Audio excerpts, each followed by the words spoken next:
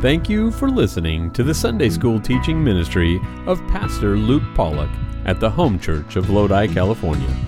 You can get more information about our church and about starting a relationship with Jesus Christ at www.thehomechurch.net. Our prayer is that this message from God's Word will renew your heart and mind today.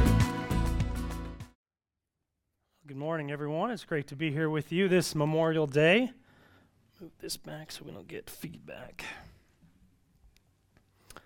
As Dad mentioned, this is, as your friendly reminder, the Memorial Day weekend is for those who gave the ultimate sacrifice, not for those that are serving currently. That's what Veterans Day is for. So today we remember the sacrifice that was made by those who have given their lives this Memorial Day. And since the founding of our great nation in 1775, there have been, according to the Department of Defense, over 1.3 million service members who have given their life in war. Most of them coming from the Civil War, of course over 600,000, and World War II over 400,000. And that's quite a bit. To put that in perspective, if you took our entire active duty military right now, if you wipe them out, that is how many people that have given their lives to date. We have about 1.3 million active duty service members serving across the world. That doesn't include the entire force. It doesn't include the Guard and Reserve. Don't worry, there's more than only 1.3 million. We have about 2.5 is a full service. But that is very small fraction when you think of our population, when you think of everything the armed forces do in protecting not just our nation, but the world, in trade and all kinds of different things.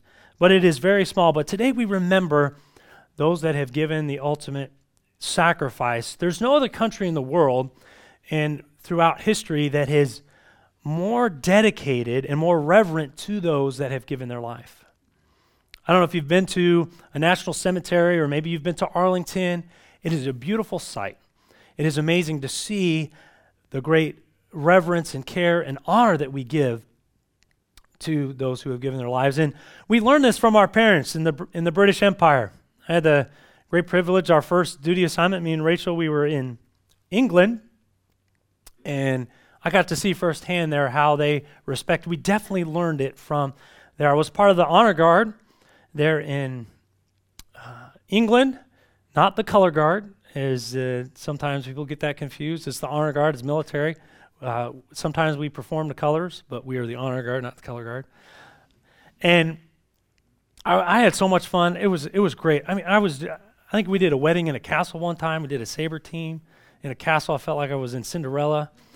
And we just did, parades. They love their parades and their ceremonies. It's really neat. So I did many ceremonies, but one particular, I think it was on a Memorial Day weekend, and Evie and Tiana, I think it was Deanna and Rebecca, were visiting us in England. And we were at this place called Brookwood American Cemetery and Memorial. And so here's just a couple pictures from that. So it's the only American cemetery of World War I in the British Isles. It's a beautiful, beautiful place with these white crosses. I think if you've seen Saving Private Ryan or some of the old World War II type movies, you see these beautiful crosses. And man, it was so amazing. And we did a joint honor guard with the Army. And so we were there with the Army, they were doing the colors, and I got to be the bugler. Now, the Air Force doesn't have the money to send an actual bugler to every single base in the world. So our bugles had this microphone, this box in it, that you would just push a button and it could play whatever you wanted it to play. And so, but you know, Mr. McLaughlin, is he here? I think he's probably getting his trumpet ready. When in high school, he taught me how to play the trumpet. And so I knew how to play the trumpet, and I played a little bit in high school, so I was like, I'm not using a voice box. There's no way. I got to play this thing for real. And so, for weeks I was practicing, and it's a bugle, so unlike a trumpet where you have keys, you could change the note, but a bugle, it's all octaves. And so you really have to have your embouchure working this muscle right there. And so as I was, weeks and weeks of practice and doing all these things, and I was ready. I was going to knock their socks off, and they were going to hear an actual live bugle. Well, of course, it was cold. It was England. And as we were warming up and practicing, the Army was like, we've been here for 3 years straight, and not a single bugler has ever been able to play taps. I was like, well, you've never heard an Air Force bugler. It's going to happen today. And here's a picture of me looking sharp playing that. So it came time, and normally you play taps, right? When you think of da da da da da da, that taps that when somebody dies, right? You play that at the end of the service. So I'm like, I know about 10 minutes before the end, I got to warm up my lips because it's really cold. My lips are cold. The bugle's cold, and that's not a good.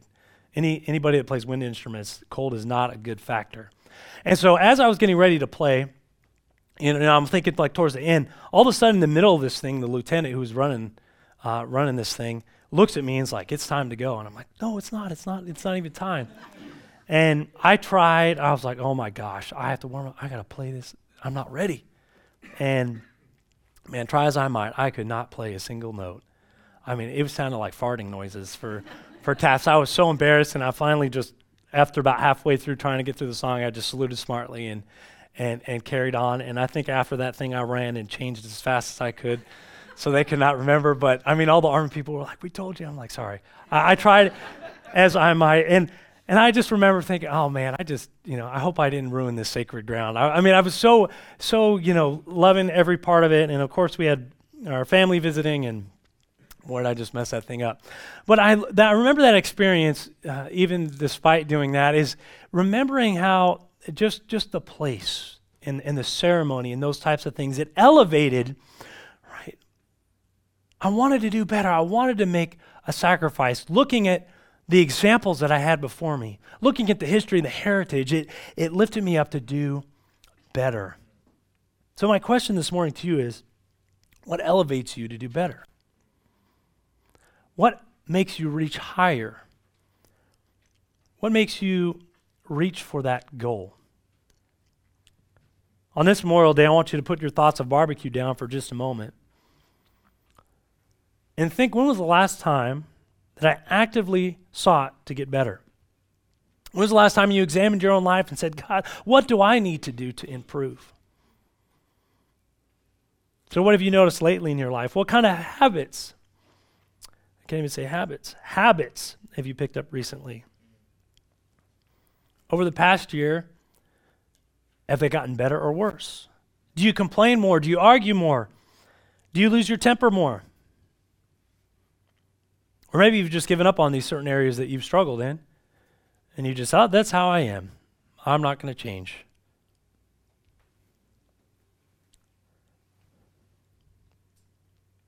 Many of you are, we'll call it seasoned in this class, and I'm sure you've heard something like this before.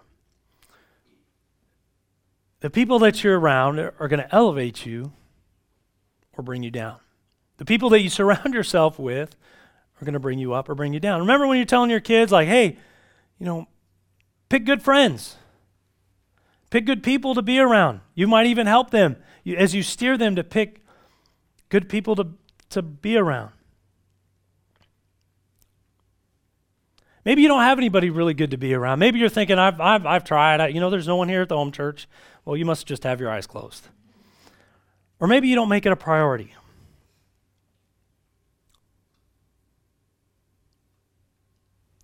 Well, the great thing that we can have this morning is you could have someone to elevate you, someone to elevate us. And not only as we look at someone to elevate us, but are you elevating others? Our passage today addresses the very issue. Paul, through the inspiration of the Holy Spirit, encourages the church at Philippi to elevate their walk. Elevate their walk. As we come to the 3rd chapter in Philippians, that's where we're going to be spending most of our time. I'm going to pass this off over. And as I take a drink of water and I suck on my cough drop, I don't have COVID, it's monkeypox. And most of you have it as well already, so I won't feel bad by passing it to you. but most of you are in the back. So, but as we come to Philippians, Paul was writing them on house arrest. He's on house arrest in prison in Rome. He's writing about 60 to 61 AD. And this is only a few years before his death in 65 AD. He's writing to the letter to the church that he had planted in Philippi, and he wanted to encourage them. The circumstances and the people, he was saying, can rob us of joy. And it is like a thief. And Paul deals with this in chapter 3, this idea of people robbing us of joy and robbing us of these things. And that's what we're going to look at in chapter 3. How these people can derail you and bring you down. And here we go. We're going to begin in verse 1. Finally, my brethren, rejoice in the Lord. So write the same things to you. To me, indeed, is not grievous, but for you it is safe. Rejoice. Paul says rejoice. He often says this to the Christians in Philippi. He says this throughout Philippians. You see this word rejoice. Rejoice. If Paul can rejoice in prison, we can rejoice. He says, beware of dogs, beware of evil workers, beware of concision. These are people that had false doctrine. These were people these were Judaizers that had said you need to be circumcised in order to be saved. And all these, beware of these evil workers. In verse 3, for we are the circumcision, which worship God in the Spirit and rejoice in Christ Jesus, and have no confidence in the flesh. Though I might also have confidence in the flesh, if any other man thinketh that he hath whereof he might trust in the flesh, I more. He begins this dialogue, this explanation of, you want to put your confidence in the flesh, you want to put your salvation in everything that you can do, it doesn't work. And by the way, if anybody can put confidence in the flesh, it's me.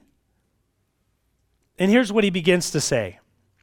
He said, if you want to put your confidence in the flesh, just look at my pedigree. He says, verse 5, circumcised the 8th day of the stock of Israel, of the tribe of Benjamin, an Hebrew of the Hebrews, as touching the law, a Pharisee, concerning zeal, persecuting the church, touching the righteousness which is in the law, blameless. So he begins, look, I have all the pedigree, I have all the righteousness of the flesh that you can get. I'm the best as there is. I was circumcised that day. I am of the tribe of Benjamin, a Hebrew. I'm a Pharisee. I did all these things. All these things. I was blameless. But he says, but what things were gained to me, those I counted loss for Christ. Yea, doubtless, and I count all these things but loss for the excellency of the knowledge of Christ Jesus my Lord. He says, I count all those things loss. Those things don't even matter compared to how excellent it is to know Christ. For whom I have suffered the loss of all things and do count them but dung. It is all a pile of dung. That I may win Christ and be found in him, not having my own righteousness, which is of the law, but that which is through the faith of Christ, the righteousness which is of God by faith, that I may know him. I love this verse. That I may know him in the power of his resurrection and the fellowship of his suffering. Now, how many of you would say here this morning that you want to know Christ more? With your hand, lifted hand. You want to know Christ more. But how many of you want to have fellowship in his suffering? Do you see that word fellowship? We love that word as Christians. We use that word all the time. We're going to In-N-Out Burger. We're going to have fellowship. We're doing this. We're going to have fellowship. We're going to have food. We're going to have fellowship. We're going to get together and have fellowship. Fellowship is to have in common, something in common. And Paul says, I know Christ more through fellowshipping in his suffering. So how many of you would volunteer to suffer? Like there's certain things that I don't pray for, right? I don't want to put myself in a position where I kind of want to volunteer, but it's like the Air Force. I'm not going to volunteer to go to those bad places. Like if God wants to send me there, he'll send me there. But I don't want to be a Jonah either. So it's a balance. But fellowship of his suffering, being made conformable unto his death, if by any means I might attain unto the resurrection of the dead. And again, here he goes. again, just this is an introduction, is what he's trying to, getting to the point of what he's making. It is great to know him. Everything Paul cares about is to know Christ more, the power of his resurrection, the fellowship of his suffering. And here's the point. Verse 12, not as though I had already attained either, were already perfect, but I follow after, if that I may apprehend that for which I also am apprehended of Christ Jesus. This was 30 years after the road to Damascus. Paul was still pursuing Christ's likeness. He never stopped. He kept going. He kept pursuing his likeness. That he would be apprehended by it. That he would be taken by it. Verse 13, brethren, I count not myself to have apprehended, but this one thing I do, forgetting those things which are behind and reaching forth unto those things which are before. Paul was not going to let his past success or failure drive his day-to-day walk. So often we let our failures prevent us from doing something today. The enemy uses our past, our failures, all of our things to keep us from doing things. The other side is, I did so many great things for God yesterday. Look at what I did for God last week. I'm just such a great Christian. Why don't you take a break? Can we pat ourselves on the back? You're such a great Christian. You look at yourself in the mirror. You're so beautiful. You're such a great Christian. Paul says, it does not matter. It does not matter. You press forward, reaching forth toward something. And here's that key verse, verse 14. I press toward the mark for the prize of the high calling of God in Christ Jesus. That word press is the same word used for wine press. If you go to the next slide, you'll see what a wine press looks like. So this is ancient day wine making. Okay, they would have these servants or slaves would be holding onto the ropes and they would be smashing grapes all day long. Day after day, week after week, month after month, year after year. The word that Paul uses is press. This is something that is never ending and it is hard work. It's in the sun. It's not fun. It's not prestigious. It's not something that you sign up. But he uses this word, I press, with everything into me. I want to get everything out of this and I'm going to work hard toward the mark or toward the goal. So it don't matter what's behind me. I'm reaching forward. It doesn't matter my pedigree. It doesn't matter what I've done. I'm pressing so hard toward the mark. Even though I've been doing this for 30 years, it's toward the end of my life, I am still pressing toward the mark, toward the goal. But what is the goal?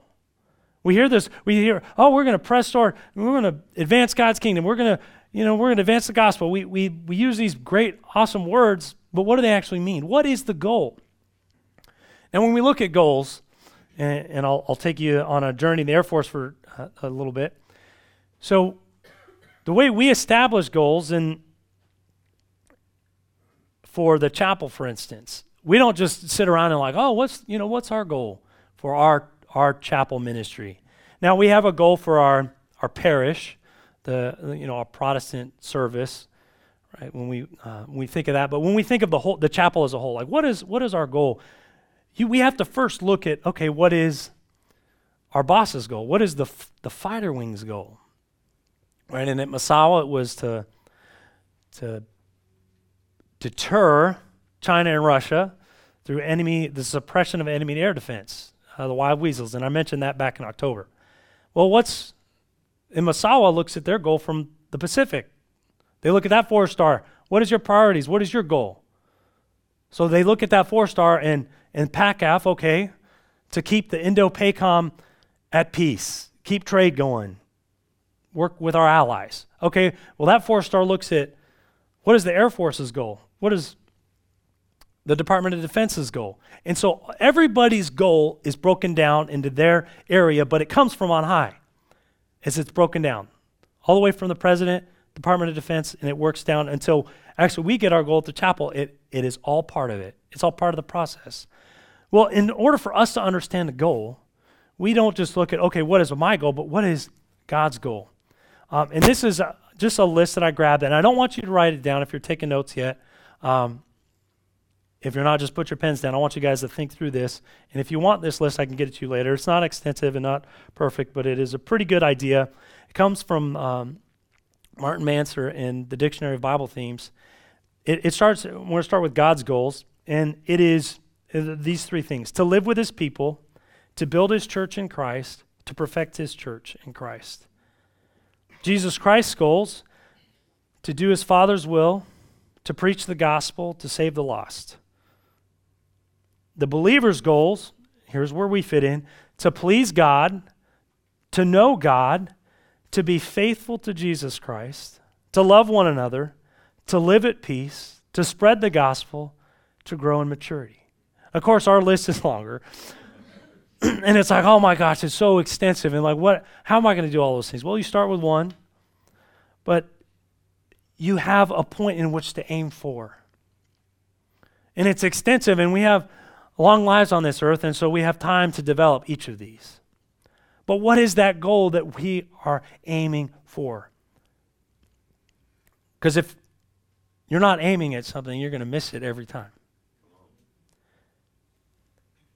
So he says, let's press. I'm moving towards this goal, which comes from God, down through Jesus, and this is my goal.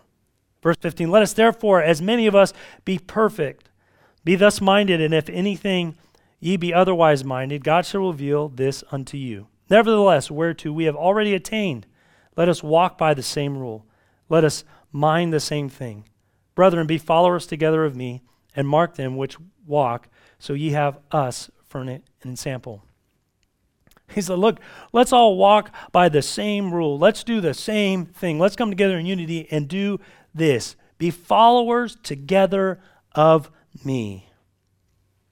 That word could be followers together. That word could also be imitate.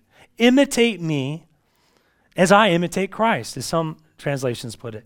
Followers together of me as I follow Christ. And he concludes this in verse 18. For many walk, of whom I have told you often, and now tell you even weeping, that they are the enemies of the cross of Christ. He's back into the beware. Look, there's people that don't follow after God, that don't have these goals, whose end is destruction, whose God is their belly, and whose glory is in their shame, who mind earthly things.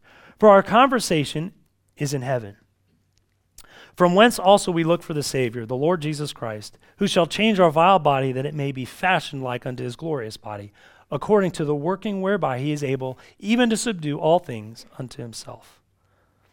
Paul is this great example to follow. And he says, look, follow me. I'm pressing towards the mark. I'm not worried about what's behind. I'm moving forward. I'm pressing forward. I'm pressing on. And there are those who have different goals. There are those that focus on different things. There are those who focus on different things, and their way is to destruction. They worry about things of the world. But just follow me. It's simple. It's simple. I'm not perfect. He even stated that.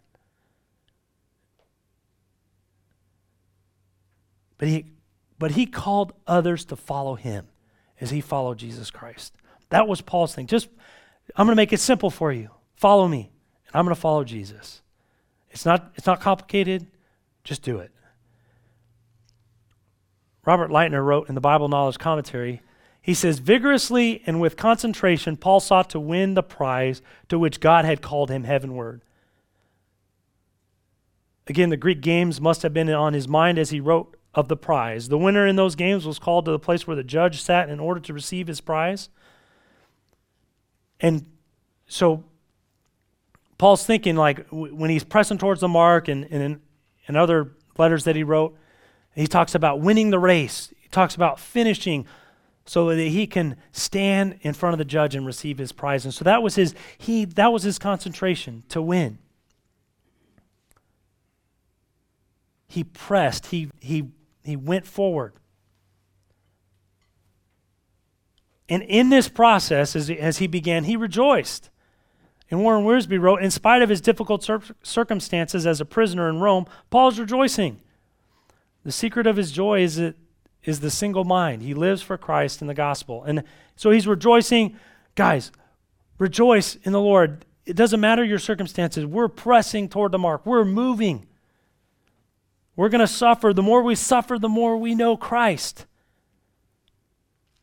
And again, this idea, he is this great example. He's not perfect, but he's someone that could be followed. As I've been asking you these questions this morning, here's this one I really want us. Let me ask you, if you zoned out, I want you to zone back in just for a moment. Would you ask others to follow you as Paul asked others to follow him? That's what discipleship is. That's what the Christian life is. It's about, I'm following Jesus, and you are bringing somebody with you. You're asking others to follow you. If you were to look at your own life and say, I don't know if I want others to follow me, then there's a disconnect.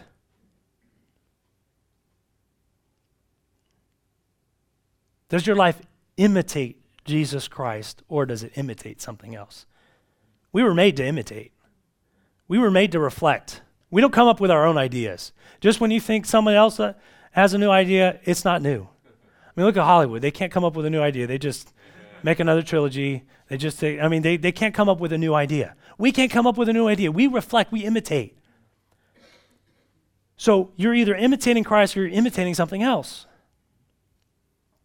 You're either elevating others to Christ or you're elevating others to something else. We all follow something. We were made to do that. But this morning, maybe it's time that you elevate your walk and begin living in a way that people can imitate. But there's hope this morning. Paul mentions many things in this passage, but I want to really focus on 3 things. 3 steps, because every Baptist has to have 3 steps. 3 steps to take in elevating your walk. And now if you did grab the notes when you came in, you can fill this in, and you can't look at the beginning of the passage without looking at that very first thing. Rejoice in the Lord, that first one. How can we begin to elevate our walks? First, rejoice. Rejoice in the Lord. If Paul can rejoice for what he is going through, anybody can rejoice. If you look at in Acts, like all the things that Paul went through, like being shipwrecked, being beaten, being thrown in prison, being thrown out. Everything you could think of, Paul went through. Every pain you could endure, Paul went through. And he was still rejoicing. And he still wasn't giving up. He said, even 30, as he wrote this, 30 years after the road to Damascus, do you think, okay, I've done my work and now it's time to retire? No, he's still pressing. He's still in that wine press, pressing toward the goal. But he said, I can rejoice through all this because through all this, I've come to know Christ more. And I'm following him and I'm imitating him and others are following and others are seeing and others are getting to see what living for Jesus looks like. He'd been through a lot, but he says, rejoice. We are so blessed and we can always rejoice in the Lord. The second thing is surround yourself with believers in church. You can add that, and I have that in parentheses, but you can add that in your notes. I didn't have that in the notes because I wanted you guys to, in church. So many people think you could surround yourself with believers in a Bible study and never go to church. That's another sermon in itself, but surround yourself with believers. You want to be around people who can elevate your walk. Those you can look to. And these aren't perfect people, we know that. But they're these people that you can follow after. Maybe you need to find a mentor. And a mentor is somebody that you need to meet with. Maybe it's once a week or twice a month. Find somebody that is further ahead than you are, that is following after Christ that you can learn from. Young people, this is for you especially. If you don't Can't find a mentor? Come see Pastor Luke. He'll find you one. This is why I'd love to be a traveling evangelist. You just come up with all these great visions and ideas, and I'm like, all right, just go see the pastor. See you later. Find a mentor. Get connected. And then if you think you're at a point, if you have some, maybe you have a little less hair or a little gray hair, or you have a little more season in your life, find somebody to mentor. Find a mentee, somebody to bring along. Discipleship is not just about me and what I'm doing. It's about following someone and bringing somebody along with me. Because the gospel, the Christian life is simple. It's got to be simple because we're really dumb when you think about it. We are really dumb. We do dumb things. We're easily distracted. And so Jesus has made this template that is simple, that anybody can do it. So surround yourself with believers in church. And the third thing is press on towards the goal. Press on towards the goal. Your citizenship, as some translations say, is in heaven. You're pressing toward the goal to please God, to know God, to be faithful to Jesus Christ, to love one another, to live at peace, to spread the gospel, to grow in maturity, all these things we got to do. But to press towards that, to pursue the things that elevate our walk. But the best part about the Christian life is that we don't do these things on our own. Right? We have community, but as we press towards a relationship with Jesus, he is there to get us to the finish line. That's the trust and obey as we lean on him. It can only happen in and with Jesus. He's the one that accomplished these things for us. We get a helper. As he was leaving, he was listening to it yesterday morning, as he's ascending into heaven, he's like, I got to leave so the helper can come. The Holy Spirit is the one that's going to give you the power in which to do the things that I've called you to do. Again, simple. He accomplished these things for us. He is the one that elevated himself. He elevated himself so we could be elevated to God. Think about that when he talks about himself, he's talking to the disciples. He said, just as the serpent was lifted up in the desert with Moses, so must the Son of Man be lifted up. When we couldn't elevate ourselves through our own works, through our own things, through our own goodness, God came down and elevated himself. Jesus was lifted up on the cross, and with our faith through him, that's how we can elevate our walk, is Christ, is Jesus. He makes it possible. He does everything. He makes it easy. We just have to take those steps and follow him.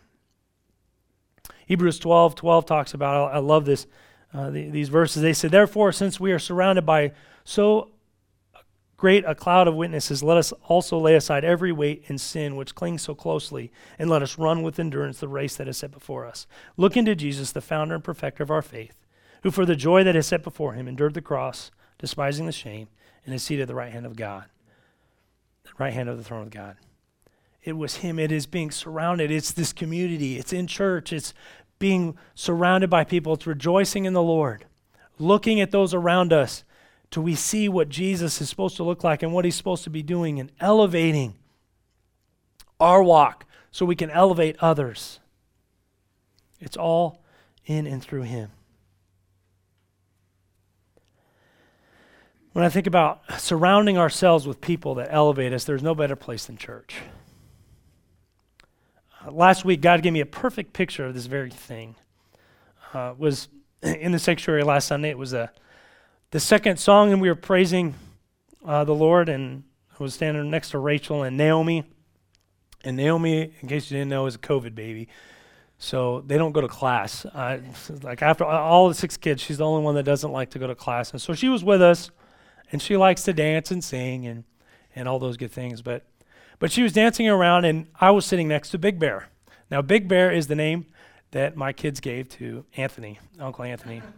And so she was standing next to Big Bear, and he was praising the Lord. And unbeknownst to him, as he was raising his hand, Naomi was looking at him as he was praising the Lord, and she raised her hand. In that picture, right? It's so easy that a toddler can do it. The picture of when we surround ourselves with other saints, it's a perfect picture. A beautiful picture of God's design. Lived out in our church, lived out with family. It's not perfect, but we're pursuing the one who is. Maybe it's time you elevate your walk to the next level. The job is never done, remember. You might be sitting here thinking, well, I've had my time. I'm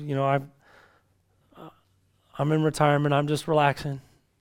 No, it's never done. Keep pressing. Elevate your walk. Elevate those around you. And your job is not done until you meet Jesus face to face.